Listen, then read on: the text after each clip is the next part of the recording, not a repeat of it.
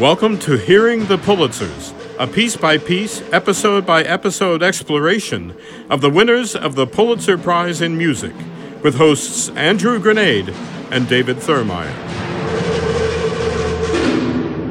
Welcome to Hearing the Pulitzers, episode 25, where we're traveling back to 1967 and the 22nd winner of the Pulitzer Prize in Music, Leon Kirchner, for his third string quartet. And 1967 I think of as a really big year for rock music, certainly the year of Sgt. Pepper and psychedelia and stuff like that. And here we have, in a way, kind of something that's fitting of the times. And so I'm excited to talk about it. It is a little psychedelic. It is a little psychedelic. I'm excited. And what are your thoughts about Kirchner? Do you know anything about him? Kirchner is one of these figures that I've heard of. But before I listened to this, I frankly hadn't listened to a lick of his music. Me too. He was one of those. Too. I keep seeing his name. I know that he's important, that he was a great teacher, that he taught all these important composers who are working today. A long time at Harvard. I knew all that, and I had this image of him as this kind of crotchety Schoenbergian composer, mid-century America, but I had not heard a lick of his music before this. I'm totally there with you. He's one of those names. Actually, I hate to say it, Roger Sessions, with whom he studied, is another one of those. I've heard some Sessions, but not really much. And the experience of Kirchner is just, he's like a super academic composer. That's the impression, yeah, that I have. But what's interesting is, so he studied, he was the teacher of John Adams, the composer John Adams, who wrote about him in his autobiography a few years ago. And this is how he described it. I love this description. It's like totally turned my impressions of Kirchner on its head. He said, going in as a freshman to Harvard to study, he said, Kirchner was a tall, imposing man who even in his 50s had movie star charisma and a handsome, brooding face that to me looked like a cross between James Dean and Jack Kerouac. Kind of a rugged guy, but also very handsome and imposing and very interesting person. I think we're going to get to some of Adams' other quotes later because he has a lot to say about him. But thinking about him following Walter Piston as kind of the two biggies in the middle 20th century of the composition teachers. So you've got Piston, who's also very academic, but different than Kirchner, I think. And here we have Kirchner winning just a few years after Piston won, because Piston, right as he was retiring from Harvard, he won the Pulitzer, his second Pulitzer. Yep. And now here we have Kirchner's a few years later. So it's interesting because in some ways he's going to fit the profile of the Pulitzer composer, but the piece he wins for does not fit. No. I mean, we have seen since that 65 kind of debacle where they did an award, we have seen a change in what the Pulitzer is awarding and what they're interested in awarding. A real sea change. This is a real tumultuous time for the Pulitzer, I think. So maybe we should go tell the story.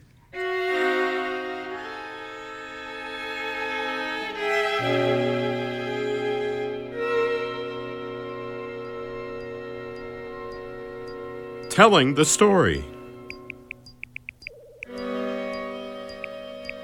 All right. Well, this is so interesting because this particular piece, as you probably see, it says third string quartet, but there's something missing from just third string quartet.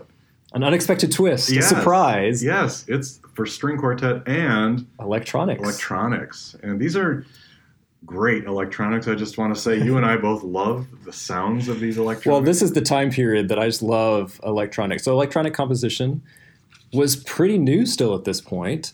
I mean, we really kind of see it coming. We talk about electronic music before, but a lot of that was just generated by electronic instruments. Like Stockhausen and so now we're seeing composers who are manipulating electronic sounds. And to me, when we had our first little conversation around this piece, I told you that the thing this most reminded me of was the kind of B-movie sci-fi sounds that are so common in the 50s and the 60s. And for me, it was Forbidden Planet. So I wanted to play a little bit of Forbidden Planet. Perfect. So you can get some of that in your head. Prepare your minds for a new scale of physical scientific values, gentlemen.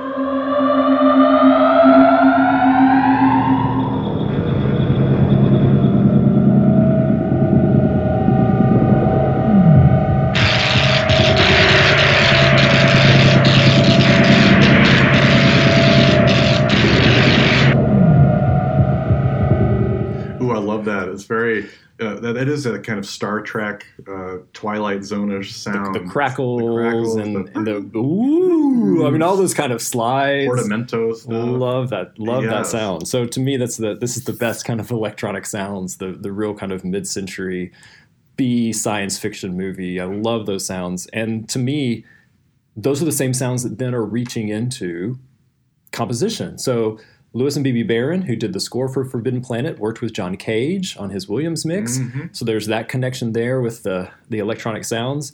That's just then feeding into what Kirchner is ultimately going to do. But here, combine live recorded electronics and live performers, which is also something that was about 15, 20 years old at this point. People had been doing, think about the kind of Bruno Maderna, his Music in Two Dimensions, these kind of composers who are doing this interesting, how do you combine electronics with this live performer? Because of course the electronics are not going to stop. They're recorded, they're on a tape, they're fixed, they're not moving. And so how do you kind of click in and have live performers who like to push and pull for their expressive nature? How do they fit into this very kind of cold, mechanical rigidity of the electronics? And that's kind of what I think a lot of the composers, and Kirchner included, were trying to solve. That's fascinating. And looking at his, I want to get your reaction to this, because on the program note for this third string quartet, he talks about the electronic medium, and he says, it's frequently spoken of as absolutely unlimited in possibilities, and yet I think this is the area which is most problematic. By a third, if not second performance of even an exemplary electronic piece, one develops a certain listener's fatigue. It could be boredom. There's no accident. And that's the thing. I know a lot of composers like live performance because there's that chance. There's that element where someone will, even if it's not written, will just play something different, or something will happen, a mistake, or something will come in. But when something's fixed, you can't change it. So maybe he's trying to find that balance here of having those live performers, especially with such a tradition of a string quartet. Absolutely. And then with the old and new juxtaposed together. Well, and it's also fascinating. In some of our research, we discovered that people talk about Kirchner's string quartets as tracking the phases of his compositional career. So this is the third. So if you go back to his first, you can hear that it's kind of jazzy, it's very lyrical, right? But it still has the kind of harmonic idiom, they say, of Bartok. So it's got Bartokian kinds of rhythms and chord constructions. Mm-hmm. The second, which is from 1958, is Schoenberg All the Way. Schoenberg All the Way. This one, which is string quartet and tape. And then it took him another 40 years to write another one. 2006 is when he wrote his final one. And this is kind of the point at which, at the end of his life, he's looking back at all the phases of his career and saying, all right, I have Bartok, I have Schoenberg, I have this kind of experimental. How do I put them all together? And so he wrote a 12-minute string quartet, and that kind of summarizes his traditions. So it's interesting to see that people are tracking his changing and harmonic language and musical language through his string quartets. And we should say that he lived a very long life. Very long life. 90 years old. And so this, 2006, it was only a couple of years. He died in 2009. So pretty close to his death. What's so fascinating about this piece, and I don't know if you hear it, you talked earlier about that he was influenced by Schoenberg and the 12, knew about the 12-tone, obviously, and what Adams talks about, but yet he talks about being this intuitive composer. I think Adams mentions that. You have a good quote here. Yeah, so Adams, looking at his, what he learned about him, he said, after being around him for a while, I began to notice the act of composing for him was something akin to self-immolation. I got the feeling that composing was meant to be a painful activity, a ferocious wrestling match with inner demons. Alas, this nearly constant feeling of pain is not uncommon among creative people. Of course, for some, the creative act is as natural as eating and sleeping. And so Adams contrasts this idea of the pain that you see someone like Kirchner doing he contrasts it with someone like Brahms. He said, Brahms wakes up and writes a motet. It kind of flows out of him. Right. But for someone like Kirchner, it's one of those wrestling matches. And in this case, he's wrestling with the electronics. I think it's very clear. Yeah, and electronics. And also, he, despite knowing and being part of the whole serial era, did not go for rigidity. And he didn't use these systems, which is surprising to me. Maybe I confused him with Krennic. I think Krennic was hardcore very 12-tone. Yeah. So, but Kirchner was not. And I'm curious, do you know of a lot of, you're expert on this type of music, but do you know composers who talk about being intuitive composers, because especially in this period, because we think of Elliott Carter's very systematic, and every note is sort of, it's not 12-tone, but it's still kind of precise, and a lot of composers are like that. Yeah, systems were very in vogue, but I think at this same time period you have kind of the post-Cage composers. Oh, right. And those are the intuitive composers. I think about someone like Morton Feldman, who talked a lot about intuition in his compositional process. But what's interesting to me is that because of the sound, the harmonic choices that Kirchner made, my impression of him before I came here was, he's a 12-tone composer. Right. That's what I thought. Yeah, he's not using the system fully, but a lot of the kind of aesthetics he's borrowing from, and I think that's what you're going to hear in this. Mm-hmm. Yeah, I think so too.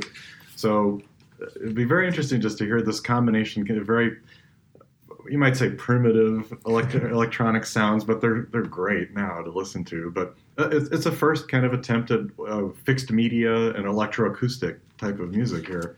And 1966, thinking you couldn't help, I think, but be influenced by what was going on in rock music. Well, you've already mentioned Sgt. Pepper. Yeah. And who's on the front of Sgt. Pepper? Stockhausen. Stockhausen's right there in the top row. Yeah. So I think you can see this kind of connection between what was going on in rock and pop of the era and what's going on in the classical. I mean, there's a lot of kind of overlap happening in the interest in what technology can do. And Kirchner even said, a later interview that he gave late in his life, he said, in the Renaissance, the most extraordinary thing about architects was they were the people in total command of their technology. And he said that's what we should be doing as artists in the 1960s, in command of technology. And so this was his attempt to do that. Well, maybe we should see what it sounds like, discuss what it sounds like, and go behind the notes.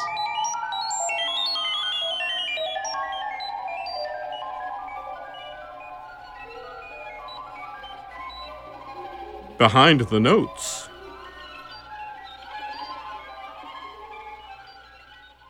So one of the interesting things about this piece is it is fixed media. So Kirchner created the tape, and then he composed the string quartet to go with the tape that he had already created. So the question for us performing today is, where's the tape? Like, how do you perform it today? And that was a big question that you would think a Pulitzer Prize-winning composition would regularly be performed, but we've seen that it isn't the case. Definitely not. And so how do you preserve those sounds, and where do those sounds exist? That's one of the interesting stories we can get to a little bit later about how this piece came together. Yeah, and the idea that he said, I set out to produce a meaningful confrontation between the new electronic sounds and those of the traditional string quartet, a kind of dialogue idea in which the electronics are integral. And then this great quote, in this sense, the electronic sounds in my quartet took 4 days to write, the notes 40 years. And It's a wonderful quote. Yeah. Do you feel, it's hard to talk about this music because it does seem very intuitive, and there's not moments that really stick out. It is sort of like how long, 14, 15 minutes? I think 17, 18. Okay. So it does seem very, we could, for lack of a better word, through composed. Yeah, it just unspools. Yeah, unspools, yeah. So how do you feel the quartet and the electronics interact, or do they fit together, or? That's what I was listening for. Yeah. I was listening for the interactions, and I was thinking, let's go ahead a couple of years to the Pulitzer, another electronic and fixed media and acoustic instrument when we get to Mario Davidovsky in a couple of years, right. which is very much concerned with the integration of those two, and we'll talk about that. So that's what I was expecting. Mm-hmm. I didn't hear it in this piece as much. There are moments where I think you can hear the interplay happening, but for me it felt like here's an electronic, and then I've put the string quartet on top, but it didn't seem like the kind of interaction. So I brought a little bit, about 45, 50 seconds, just to kind of get it into your head so you can hear some of these sounds, but also you can hear the ways that some ways it connects, but in a lot of ways they seem to be going off in their own direction. So here's a little bit of the third string quartet.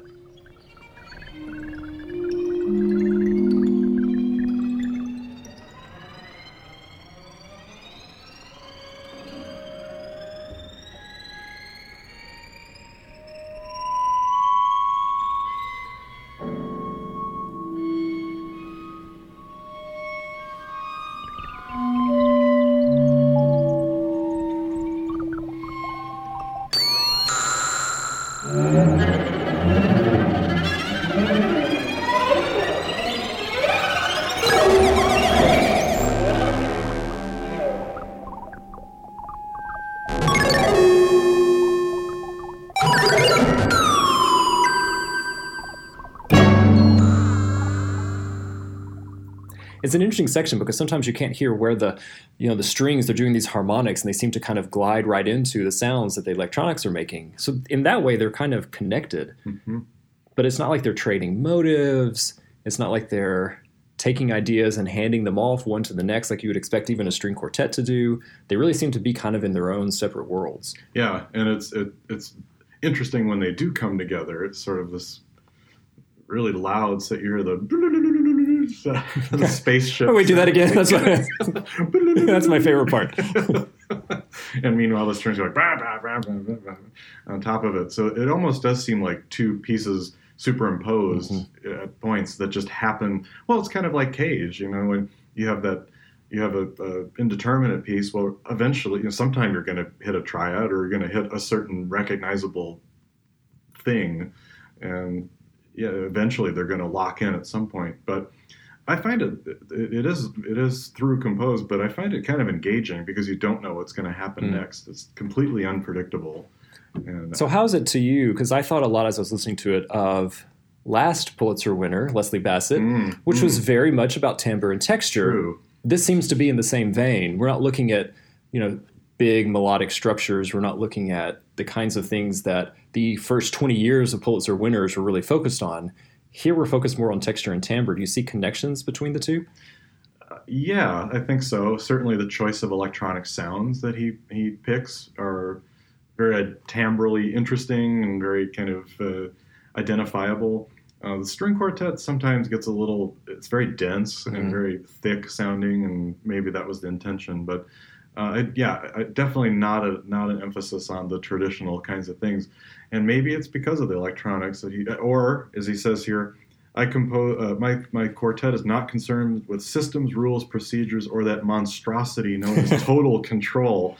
I composed it because of sheer musical urge, and so it's just the joy of creating music. So, and timbre is a part of it, and trying to get different instruments and different things to have different sounds. I don't know. Well, and to me, this even more than the Leslie Bassett reminded me of the texturists coming out of Poland. Yeah. Which was just a couple of years before this happened. We're talking about people like Penderecki and Luslavsky, right? And I think those kinds of sounds, which at first blush, you're like, what system are they using? And you discover, no, it's a lot of just reveling in the sound that they can create. And I think that's a lot of what he's doing here is going, electronics open up this broad sound world, and I can dig in. It's like a whole new sandbox I can play in. I think that's really where it is. To me, the engaging part is not what's new. It's just being able to bask in those sounds for now. And you don't know where you're going to be in 5 minutes, but for now, this interesting sound you can kind of bathe in for a little while. Now, as a music theorist, that would be really, it may drive me crazy because how do I analyze this music? It's really hard to analyze if there's no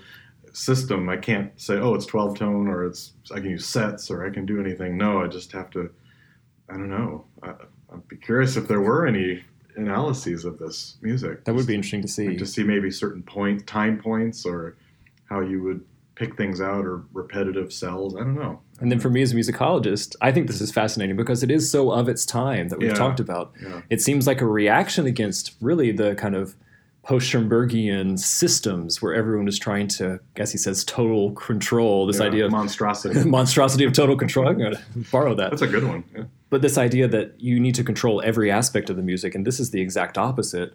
And there was a lot of reactions to that in the 1960s. So I think it really is of its time. But it's not like Cage's type of not at all control. It may be intuitive, but you're still making choices that then the performer is expected to reproduce the choices the composer has made. Right, exactly. Well, shall we see this is a hit or a miss? Absolutely.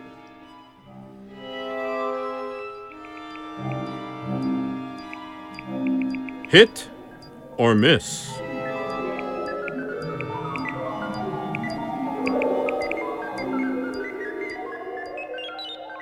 So we've gone to the well a few times with these interviews with Pulitzer Prize winners. We talked about one last time with Leslie Bassett and Bruce Duffy, talking about the impact of the Pulitzer on the particular composer. And we saw Bassett was kind of nonplussed about it, not too much of a big deal. What does Kirchner say about it? Kirchner's perhaps the best response yet. Because when asked, what impact did winning the Pulitzer had, he said, well, it was very amusing.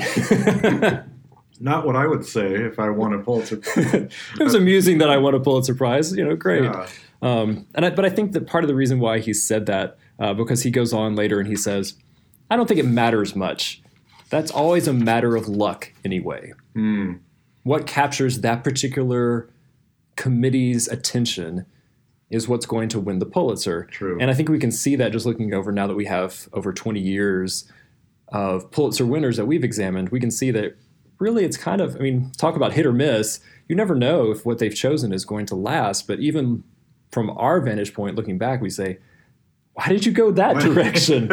There's so many more interesting pieces. Yeah. So I think that he saw that. And he later said, I've sat on enough Pulitzer committees to see how something would go one way and something would go another way. It's just a question of a vote here or a vote there. I suppose with a lot of Pulitzer pieces, you'd find a number of pieces that are still really viable and still productive and still engaging, but I'm not sure. I'm not sure that would be more than works that have not received a Pulitzer. After all, did Stravinsky have a Pulitzer? Did Hindemith receive a Pulitzer? They produced a lot of fantastic music. There used to be a New York Critics Circle Award, and there were many times that this could have been a work of Bartók, a work of Stravinsky, or Hindemith, and it wasn't.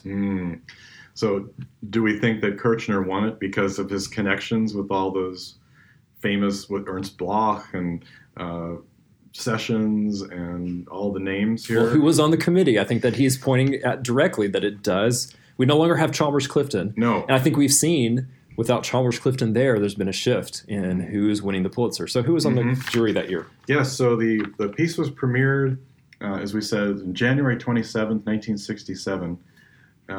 I think that might have been the day that the Beatles recorded Strawberry Fields, but I don't know. Everything comes back to the Beatles. It always comes back close to that time. But this is an interesting program. So we have a Haydn string quartet, very early one, Opus 9, and then the Kirchner premiere performance, intermission, and then Brahms' first quartet. So you kind of it's a classical sandwich here. You've got right. Haydn, Kirchner, and Brahms, with the Kirchner being the meat in the middle. So the jury, our old friend Miles Castendick, Paul Hume, and Robert Ward. So past Pulitzer winner. Past Pulitzer winner, yes. So Miles says, the music jury wishes to nominate Kirchner's Quartet No. 3. That's all it says. As a runner-up, and now you know this composer, I don't know any of his works, but as a runner-up, it also nominates Michael Colgrass's As Quiet As, an orchestral work first played at Tanglewood. So this is a presage of things to come, and that Michael Colgrass is going to win in about a little over a decade. He'll be winning his own Pulitzer Prize. Yes, so those were the two. And then there's another one from Miles saying, the jury worked most compatibly, again, a consideration after the past few years, and reached a unanimous conclusion readily. The selections should satisfy a variety of, quote, critics. Interesting. The jury feels strongly, and this is to John, not identified, the jury feels strongly that you, underlined, should write Mr. Kennan about the union restrictions against taping performances, for obviously this limits the entries to the tapes available. It also wishes to clarify the fact that a score is not in itself sufficient, that a work must be heard to receive an award, an important fact this year since the piece made use of a tape recorder. So we are seeing a little bit of a change in what's accepted and what they're allowing now. Since many composers are turning to electronic music making, the unions should do everything to promote live performances should be their concern. That is a shift and shows the continuing ripples of the 1964, 1965 kind of debacle, the scandals of not awarding, and the Pulitzer jury turning against the music jury and disregarding what they had to say. But I think it's also interesting that they're pointing out that they're something that appeals to the critics as well as, because this is not a piece that I think, if we go back to something like Appalachian Spring, wide appeal. Yeah. Kirchner's third string quartet is not going to have wide appeal. No. And I think you can see that in the fact that after it was performed in the 1960s, it disappeared. And Part of it's kind of his fault, isn't it? Some of it is his fault, but the Boston Composer String Quartet, which has now recorded it, when they wanted to do that, they had to go to him and find out where is the tape and how can we revive it today put it onto a digital version where we'll be able to, control it with a foot pedal the way that is used today. So they had to, denoise, re-edit, remaster, and transfer to digital format in order to be able to perform it again. And then hopefully other quartets can begin to perform it. But you basically have about 30, 40 years there where it just disappears. So fascinating, isn't it? Just how these pieces drift in and out of, here's a big splash piece, big name, and then the composer. I wonder what his, I don't know if interviews with him about why he sat on it instead of trying to make it more available, especially when we got into the 90s or 20th century or 21st century, which he lived into, where you could have digitized things much easier and gotten this piece out there. Well, I think if we go back to that interview that we quoted earlier, I think people who win the Pulitzer expect people to come to them as opposed to them having to continue to hawk their wares, as it were. They expect, I've won a Pulitzer. People will just be knocking down the door to get my pieces. Doesn't work that way. It's not working that way. And also, he was very ensconced at Harvard. Had a nice, good job. Nice, good cush job. Yeah. Was teaching the next generation. So I think in his case, it wasn't as pressing. Right. All right. So for you, Dave, hit or miss? I'm going to say it's a hit. I think it's, it was, like I say, I listened to it, I don't know, maybe 3 times, and each time was different. It was maybe a little long at times, but I just was so fascinated by the electronic integration, and when it would come in, it would just change, revive my listening. So I think it was fascinating as a really early attempt at electroacoustic type music. So how about you? Not as strong of a hit as you. There were moments, but I found it very easy to drift off just because there wasn't something for me to latch onto throughout the entire piece. So a lot of the kind of complaints I had about Leslie Bassett I have here. What I'll say is I think the sounds were much more interesting and much more interestingly used, I think, in this piece than we saw with the Bassett last time. That's a great point. I'll agree with that.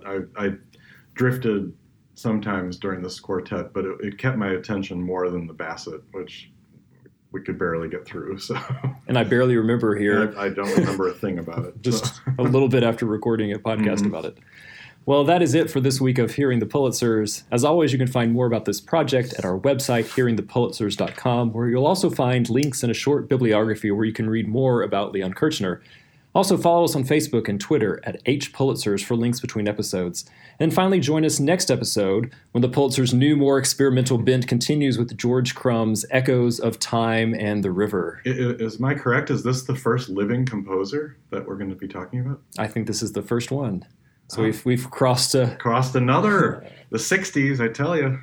We're getting into the present day. Yeah. All right. And until then, keep listening.